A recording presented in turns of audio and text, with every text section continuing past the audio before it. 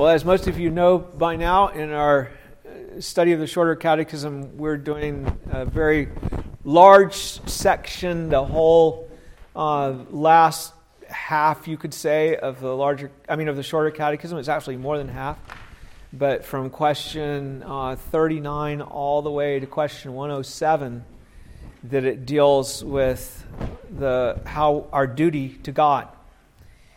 And we're on the first of two divisions within that division.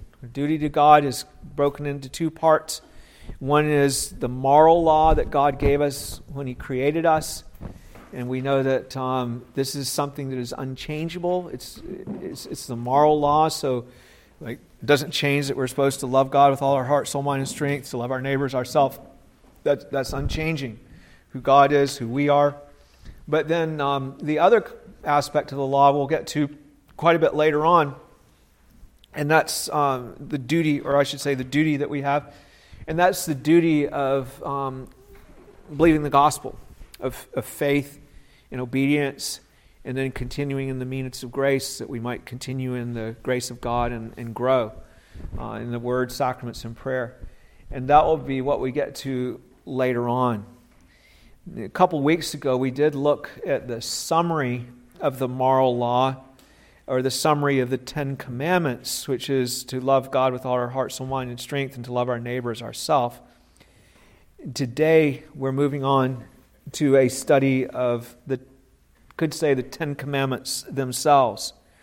We saw how they were summarized in the two great commandments last time, and then this week we're going to be looking at the preface to the Ten Commandments. So you could say that we aren't quite getting into them yet. We're actually getting to that passage where the commandments are given. And the preface will be the focus of two questions that we'll do today. It is the focus of two questions, question 43 and 44. So we'll cover both of these today. We're going to do two, because they really go quite together. So let's confess these two questions in unison. Question 43, what is the preface to the Ten Commandments? The preface to the Ten Commandments is in these words: I am the Lord thy God, which have brought thee out of the land of Egypt, out of the house of bondage. What doth the preface to the Ten Commandments teach us? The preface to the Ten Commandments teacheth us that because God is the Lord and our God and Redeemer, therefore we are bound to keep all His commandments. For our scripture reading, I'm going to simply read the Ten Commandments in Exodus 20, with the preface, of course, in Exodus 20. And so please listen as I read these to you. Exodus chapter 20, beginning in verse 1. And God spoke all these words, saying, I am the Lord your God, who brought you out of the land of Egypt, out of the house of bondage. You shall have no other gods before me. You shall not make for yourself a carved image or any likeness of anything that is in heaven above, or that is in the earth beneath, or that is in the water under the earth. You shall not bow down to them nor serve them. For I, the Lord your God, am a jealous God, visiting the iniquity of the fathers on the children to the third and fourth generations of those who hate me, but showing mercy to thousands, to those who love me and keep my commandments. You shall not take the name of the Lord your God in vain, for the Lord will not hold him guiltless who takes His name in vain. Remember the Sabbath day to keep it holy. 6 days you shall labor and do all your work, but the seventh day is the Sabbath of the Lord your God. In it you shall do no work, you nor your son nor your daughter, nor your male servant, nor your female servant, nor your cattle, nor your stranger who is within your gates. For in 6 days the Lord made the heavens and the earth, the sea, and all that is in them, and rested the seventh day. Therefore the Lord blessed the Sabbath day and hallowed it. Honor your father and your mother, that your days may be long upon the land which the Lord your God is giving you. You shall not murder. You shall not commit adultery. You shall not steal. You shall not bear false witness against your neighbor. You shall not covet your neighbor's house. You shall not covet your neighbor's wife, nor his male servant, nor his female servant, nor his ox, nor his donkey, nor anything that is your neighbor's. Now all the people witnessed the thunderings and lightning flashes and the sound of the trumpet and the mountain smoking. And when the people saw it, they trembled and stood afar off. Then they said to Moses, "You speak with us, and we will hear. But let not God speak with us, lest we die." And Moses said to the people, "Do not fear, for God has come to test you, and that his fear may be before you, so that you may not sin." So the people stood afar off, but Moses drew near the thick darkness where God was. May the Lord bless the reading of his holy and infallible word. You can see here in this reading how the Lord, in giving the Ten Commandments to us, to his church in all ages, when he gave them this time it was for all ages, how he began by introducing himself, which is important. We have to know who he is, who gives us the commandments. He said, "I am the Lord your God, who brought you out of the land of Egypt, out of the house of bondage." Remember that God has only one church through the ages, and this bringing us out of Egypt and giving us the Ten Commandments was a crucial time for within his redemptive plan. This was a huge stage in the outworking of his plan to save us from our sin that eventually saw him send his only Son to die on the cross for us, and then to rise for our justification, to take his throne, and to gather the nations into his church. When he gave us his commandments, when he gave them to us in written form, he made it clear that these commandments were from him by giving us this preface. They were issued with his full authority. It wasn't just from Moses or someone.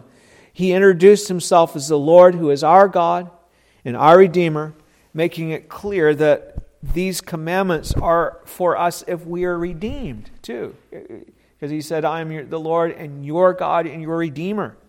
Certainly as a summary of God's moral law, they apply to every human being, do they not? Because it's an unchanging moral law. But they were given especially for the benefit of his people, of his church, the object of his redemptive grace. This being so, these commandments are for us who belong to Jesus Christ. They are especially given to us. They are a summary of God's moral law that we need, especially as God's people, because being fallen, we have muddled up morality and we need to have presented to us in a clear way.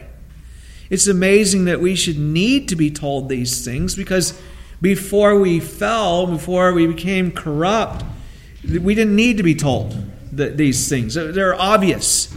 The law was not made, the Bible says, for a righteous man. A righteous man has the written law already in his heart. But this written law is made for sinners. We have to have the ABCs spelled out. That's what it is. Don't worship other gods. Of course not.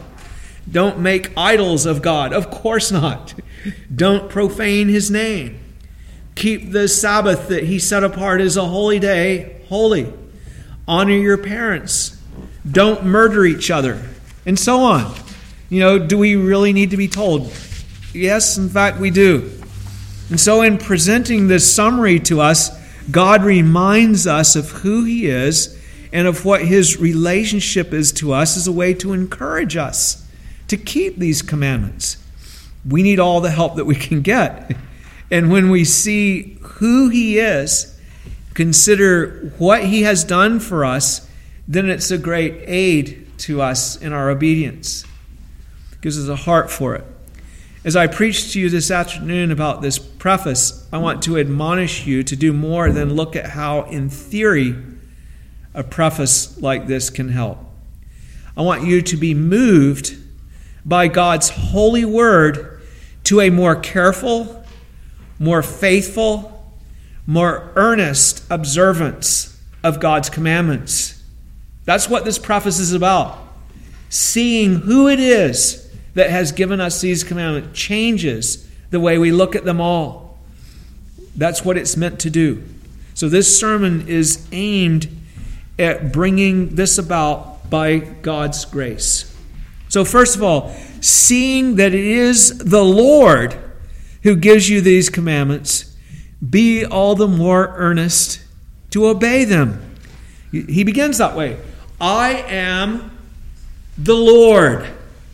Very clear. It's not as though Moses or some other man just thought these commandments up. This was the Lord himself. We have already seen how he presented himself in chapter 19 as a holy God who was talking with the people that had defiled themselves by sin. That was how he approached them, people that were defiled and unclean. As a holy God who is a consuming fire to sinners that would dare to come before him without atoning sacrifice, without being covered by the blood of the covenant. There was nothing trivial at all in what we saw of coming before the Lord. Hebrews tells us that even Moses trembled when he saw the glorious display of God. Sin has made the human race an object of God's wrath, but for his redeeming grace, which changes everything. We should never make his grace to be some kind of tolerance for sin.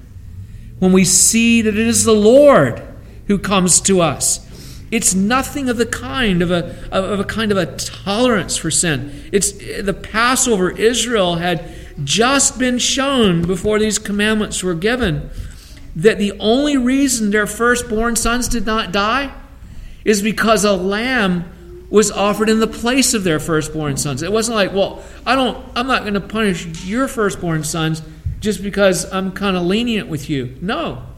And someone else has to be punished. And the lamb, of course, represents Christ. They weren't better than the Egyptians, or it wasn't that God had decided that he would just forget about their guilt. It was that a substitute was provided to die in their place of their firstborn sons. And the firstborn son represented, of course, the whole family. So by saying, I am the Lord, he reminds them that he is Yahweh. That's the word Lord that's used here. Whenever you have Lord written in all capital letters in your English Bibles, that's what it refers to as that glorious covenant name, Yahweh.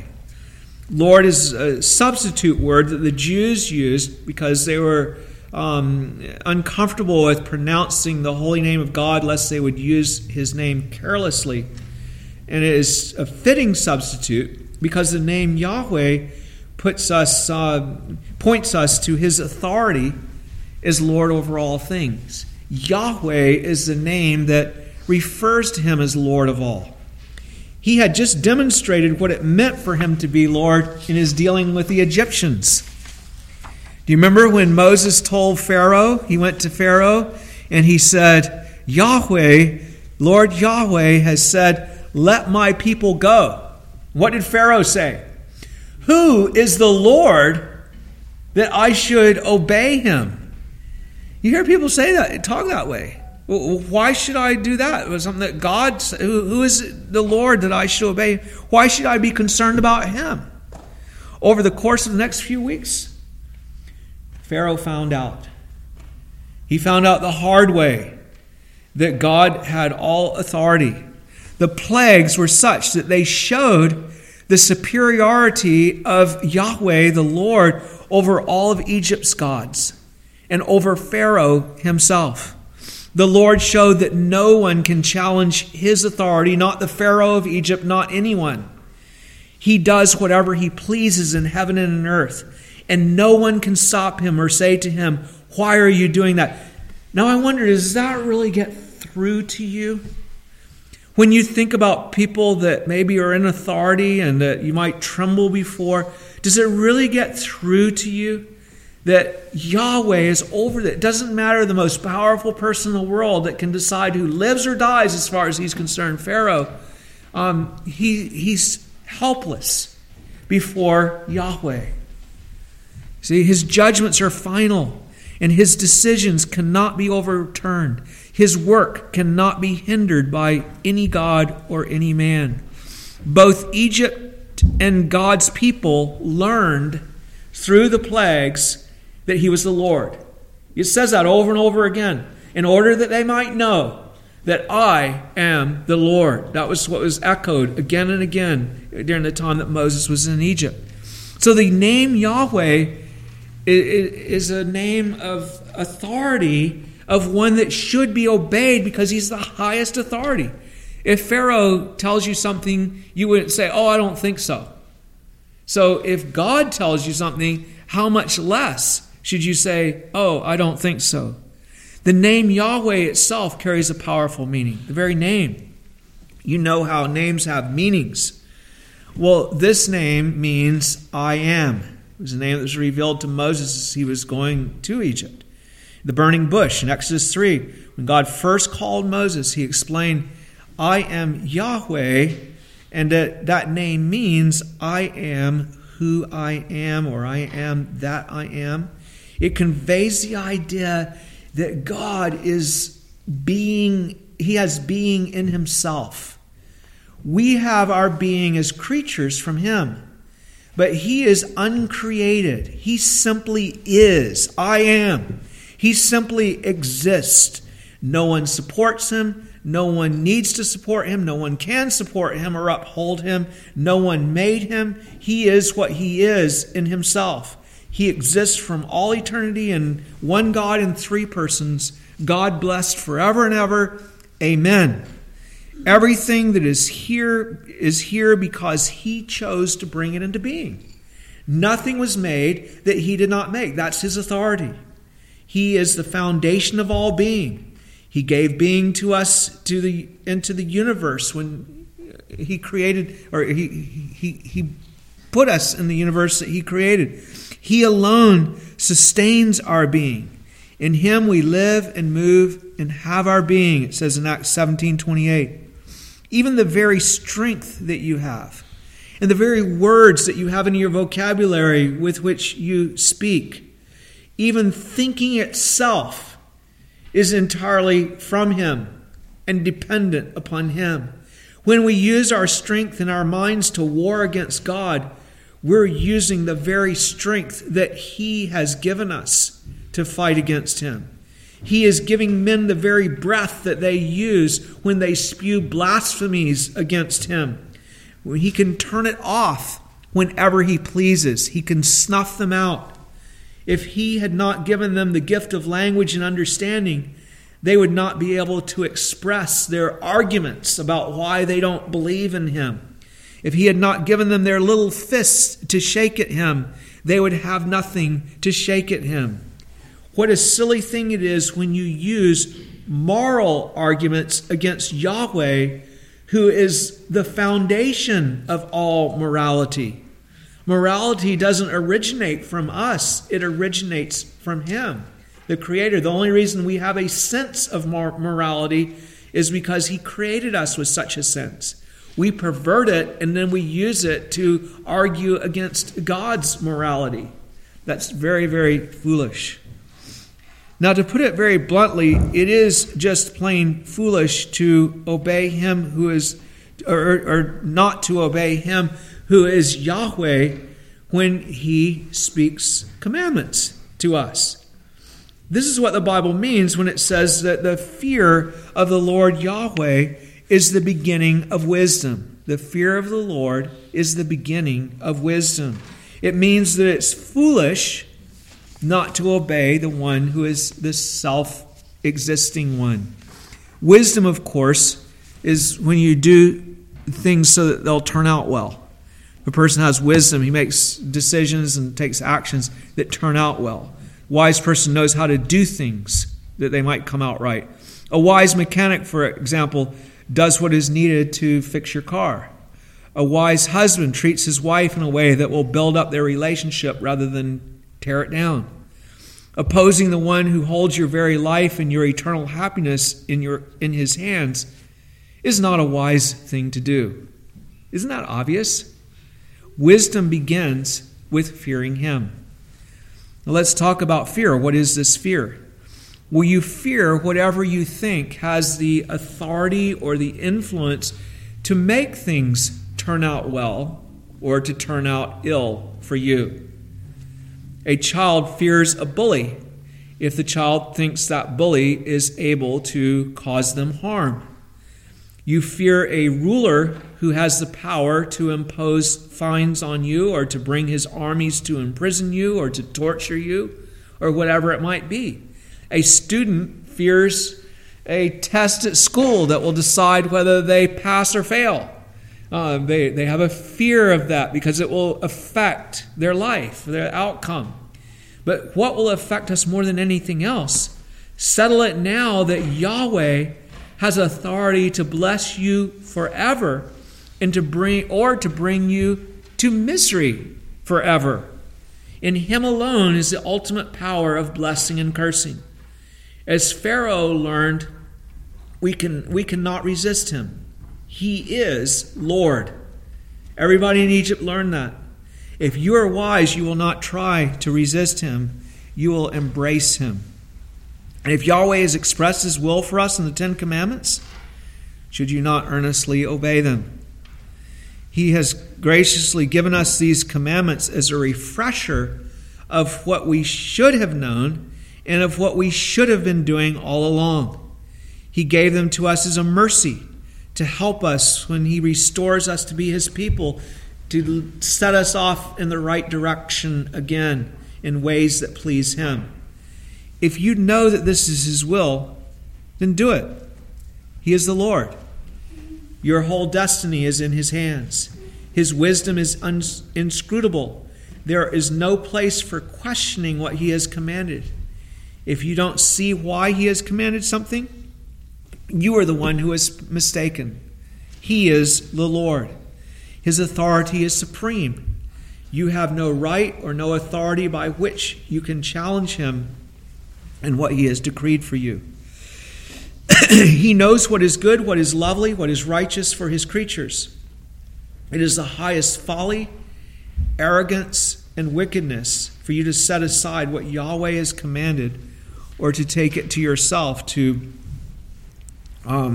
revise it. It's the very thing that brought about the fall of our first parents. He is the Lord. He is to be obeyed, absolutely and without question. The fact that we resist is proof that we are wicked and fallen. Yahweh has spoken. Surely we ought to obey him. What else do we find in the preface to stimulate our obedience?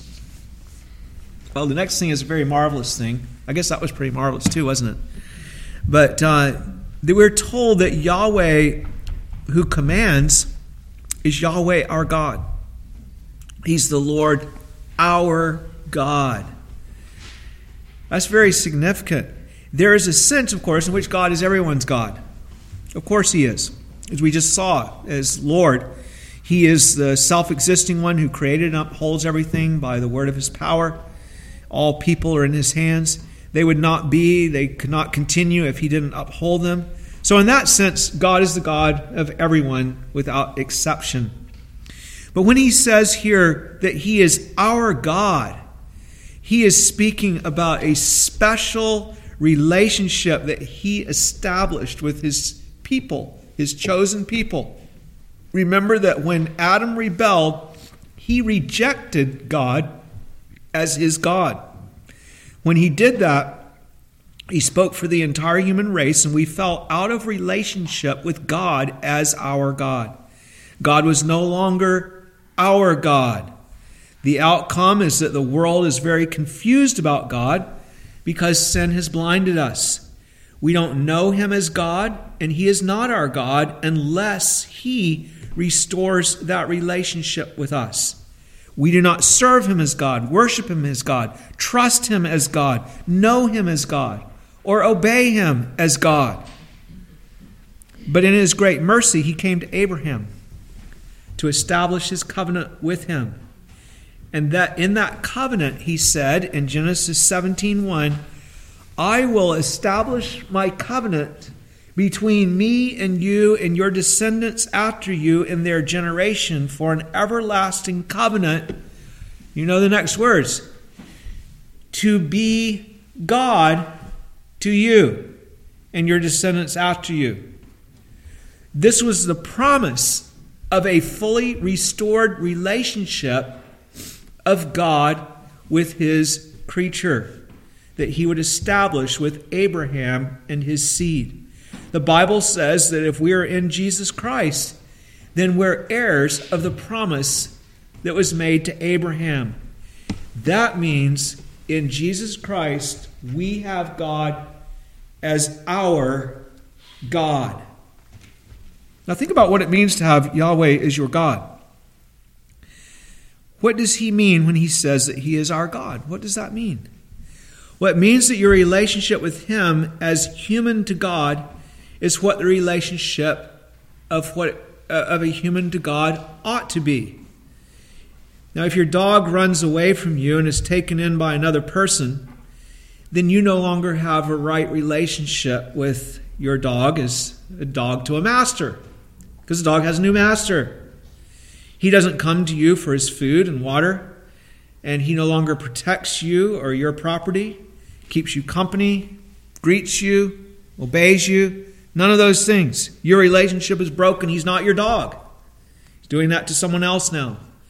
But if your relationship is restored, you found your dog and you have brought him home again. Now he is your dog. Now your relationship with him is what a relationship between a dog and a master ought to be. You begin to live again as dog and master. Now, think through this with me. In Adam, we broke our relationship with God by disobedience. We became independent from God by choosing to do our own will as if we were God instead of obeying him as God. We did not want him to tell us what to do. So we ceased to live in the kind of relationship that a person ought to have with his God. Now we were doing our own will, or the will of Satan, as it were, and God was no longer our God.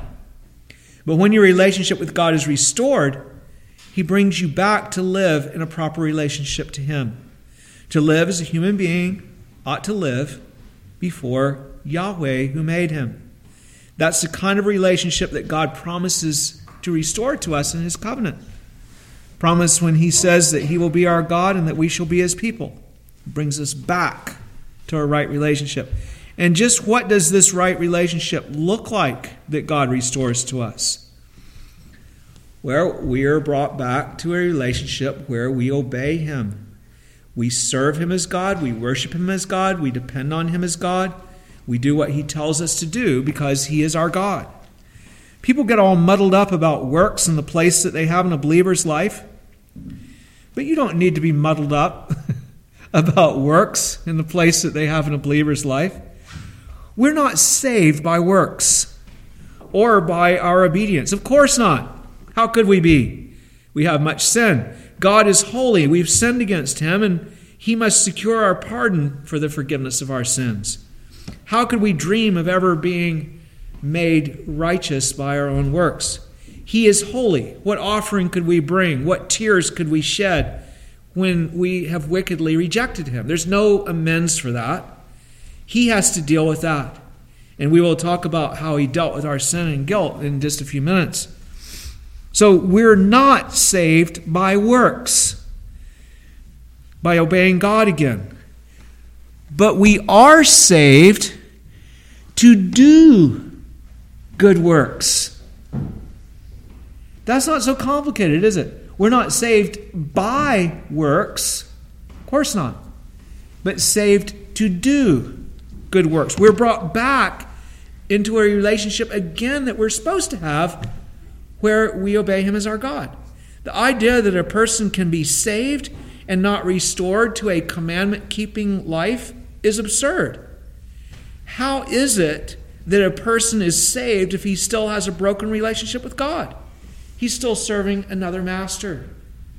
So we need to be clear about these things. We're not saved by works, but neither are we saved without them. So you see that both the notion that we are saved by works as well as the notion that we are saved without being restored to do good works are absurd. And that's what the Ten Commandments, that's where the Ten Commandments come into the picture. God gives them to us when he takes us to be his people. He gave them to us when he brought us out of Egypt, that we might serve him again as our God. We needed to know how. He He gave them to us because being his people means that we live in a relationship to him as our God. And living in relationship with him as our God means that we obey him. Paul tells us in Romans 6 that you can tell who your master is by looking at whose orders you obey. Romans 6:16, he says, "Do you not know that the one to whom you present yourselves slaves to obey, you are that one's slaves whom you obey, whether of sin leading to death or of obedience leading to righteousness?" Remember when we looked at that? And I told you that if you're a slave of a fisherman, people can tell because you're on the fishing boat doing what the fisherman tells you to do. If you get a new master, you become a slave to the farmer, then they can tell because now you're on the farm, you're not on the fishing boat anymore, you're not doing what the fisherman says, you're doing what the farmer tells you to do. If God is your God, people can tell because now you're serving him. If someone says, "Oh, I'm a Christian," and they're not obeying God, then it's an indication that they're not a Christian. It's pretty simple. What business do you have presenting yourself to a master that's not your master?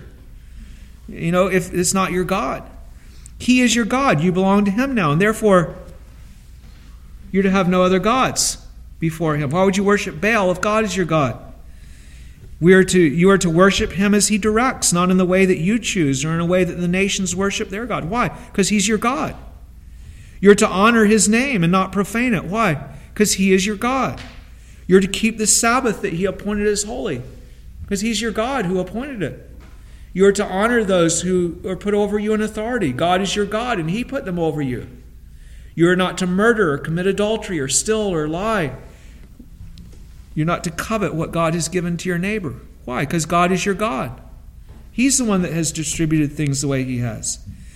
It is a beautiful thing to have God as your God again, and to have him say to us that he is our God. How it should compel you to live according to his will. This is another incentive, you see. The first incentive, he's the Lord of all. He's the self-existing one, the I am. Now the second incentive, he is your God. So it should compel you to live according to his will, to obey these commandments that he has given you. You belong to him. You're no longer serving self or Satan. You're serving God now. He is the one you are set out to obey each day. So we've seen these two great incentives.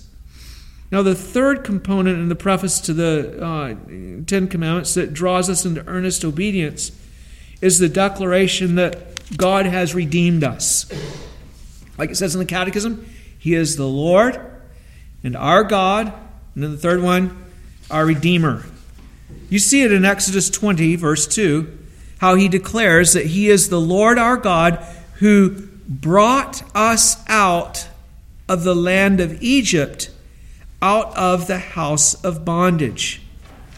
Now, most of you know the story here, how Israel was in Egypt serving as slaves for over 2 centuries under cruel and oppressive bondage. They were in Egypt longer than that, but they were serving as slaves for a couple of centuries. But then the Lord came to fetch his people out.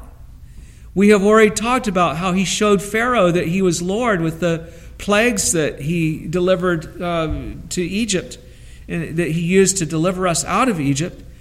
But what did this mean for his people? It was not just that they were no longer under the cruel bondage of the Egyptians. It was that, but not just that. It meant that they were free to worship God now, to serve God. He redeemed them out of Egypt so they could serve him. And what way did he give them? And that's why he gave them the 10 Commandments at this time. They had been redeemed to be his people.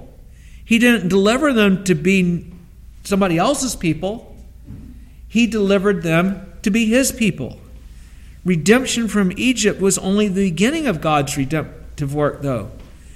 He was just setting the stage for what he was yet to do for them, for what he had promised and purposed to do to redeem them. You know all about that. He has openly revealed his salvation in the sight of the nations. We have the privilege of living at this time in history when we can look back and see what he did to redeem his people.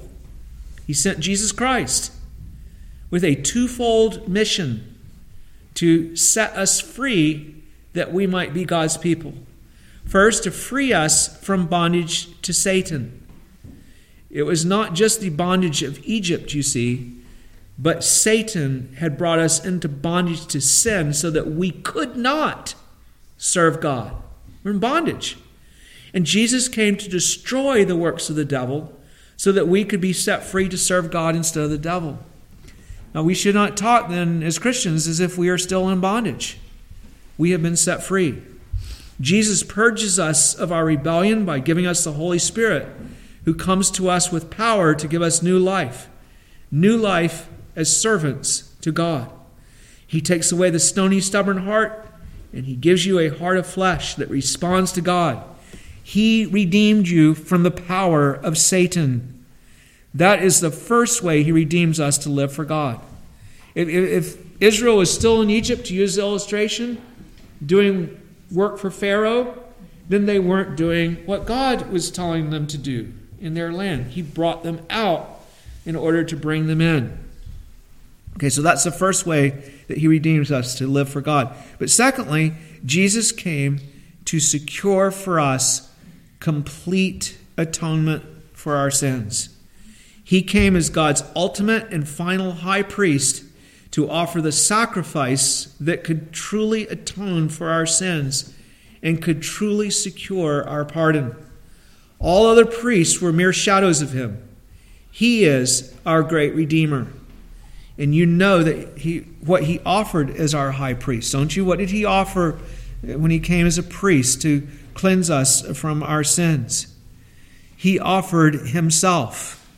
The very Son of God presented himself as a sacrifice that was without blemish in order that he might be punished for our sins.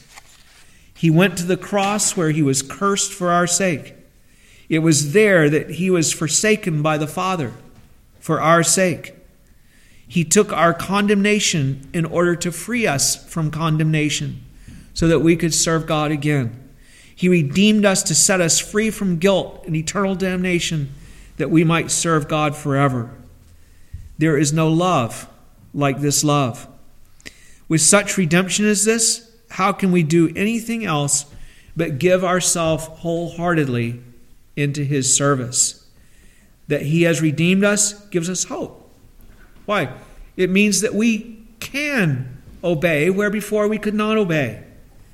He has broken the power of sin so that it does not have dominion over us. And not only that, but we are fully pardoned so that we can start fresh each day, knowing that our sins are not held against us. We are free to serve the Lord forever, and we have his commandments. So do them, brothers and sisters. Do what God says. The Lord your God has redeemed you to be his people. You are free now to serve. And are there those here who are not serving him? Well, let me tell you that what's wrong with you if that's so. It's that you have not been redeemed to serve him. You are yet to be converted. Let me tell you what you must do. You must come to him with your sin. Don't play games and pretend that God is not there. Come to Jesus the Redeemer with your sin and cast yourself upon him. For mercy is the only one who can redeem you, who can save you. Ask him to redeem you, and he will. He promises that if you come to him in faith, if you put it all in his hands, he will deliver you. He will save you. How can you not wholeheartedly obey him when he himself has promised to deliver you from bondage? It's not about your strength. It's about his strength who does the redeeming. But that's not the only way that redemption draws you to wholehearted obedience. Secondly, the great love shown in his redeeming us constrains us to serve him. In 2 Corinthians chapter 5, Paul describes himself as a crazy man. Why? On account of this great love that he has received from God. It's had such an impact on him that he's prepared to do anything for God. Listen to what he says in 2 Corinthians 5:13. For if we are beside ourselves, it is for God. Or if we are of unsound mind, it is for you. For the love of Christ compels us, because we judge thus that if one died for all, then all died. And he died for all, that those who live should no longer live for themselves, but for him who died for them and rose again. Seeing then the great love of Christ, it propelled this man, the Apostle Paul, along so that he seemed to be beside himself. He put himself in constant danger in his service to the Lord and other people. And he did it again and again. A lot of people will put themselves in danger once and then they say, oh, well, I did this for the Lord, and then they retire and they tell everybody about what happened. Paul kept going back again. This would be like, we read the story about Andrew Brunson in Turkey. It would be like if he just headed right off to another country that was where the same thing happened again, and then he went to another one and another one and another one and another one. It's amazing how Paul just again and again and again. Why? He was a crazy man because the love of Christ constrained him. He was beside himself. Are you like that? Think deeply on Christ's great love and his redemptive work for you. He who knew no sin became sin for you, that you might become the righteousness of God in him. 'Tis a cold heart that is not stirred to obedience when you hear what Christ has done. He did this to reconcile you to God. Let this great love warm your cold heart. Let it stir the embers of that heart so that they burn with a fervent heat for the Lord and for his people. As we saw last week, the sum of these commandments is to love God with all our heart, soul, mind, and strength, and to love our neighbor as ourselves. Can you do less than that whenever you consider what our Jesus has done to redeem us? The love of Christ constrains us. We are left no choice in the face of grace.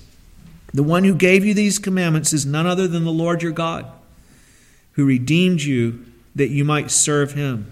He is the Lord. He is our God. He is our Redeemer. You have every incentive and every help. He has redeemed you, so get on with service to him. It's not your works, it's not your strength. You come to serve by his grace as our Lord, our God, and our Redeemer. Please stand and let's call on his name.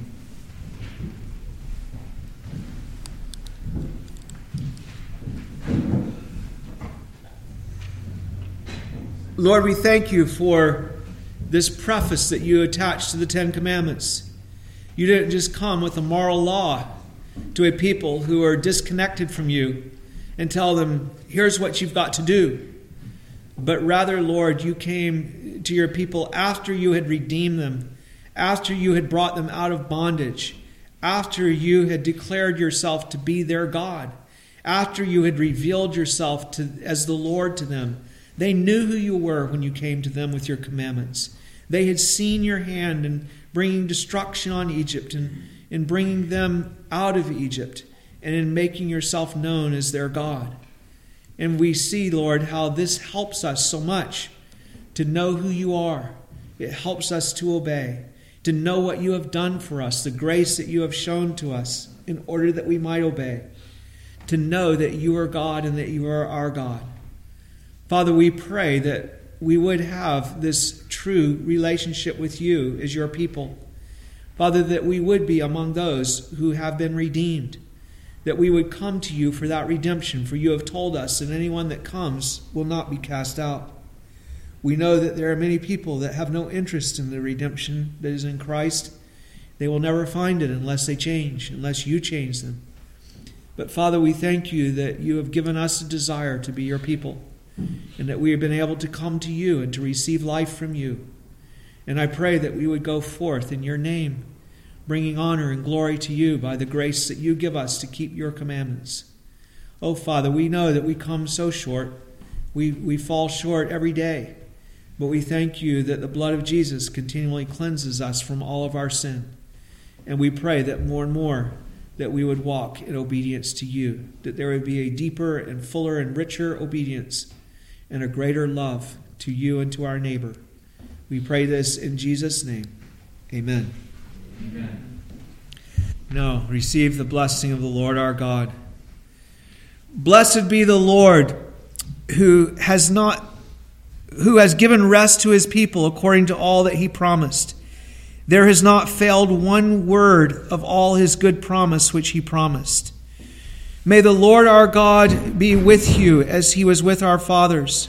May he not leave you nor forsake you, that he may incline your hearts to himself, to walk in all his ways, and to keep his commandments and his statutes and his judgments, which he commanded our fathers.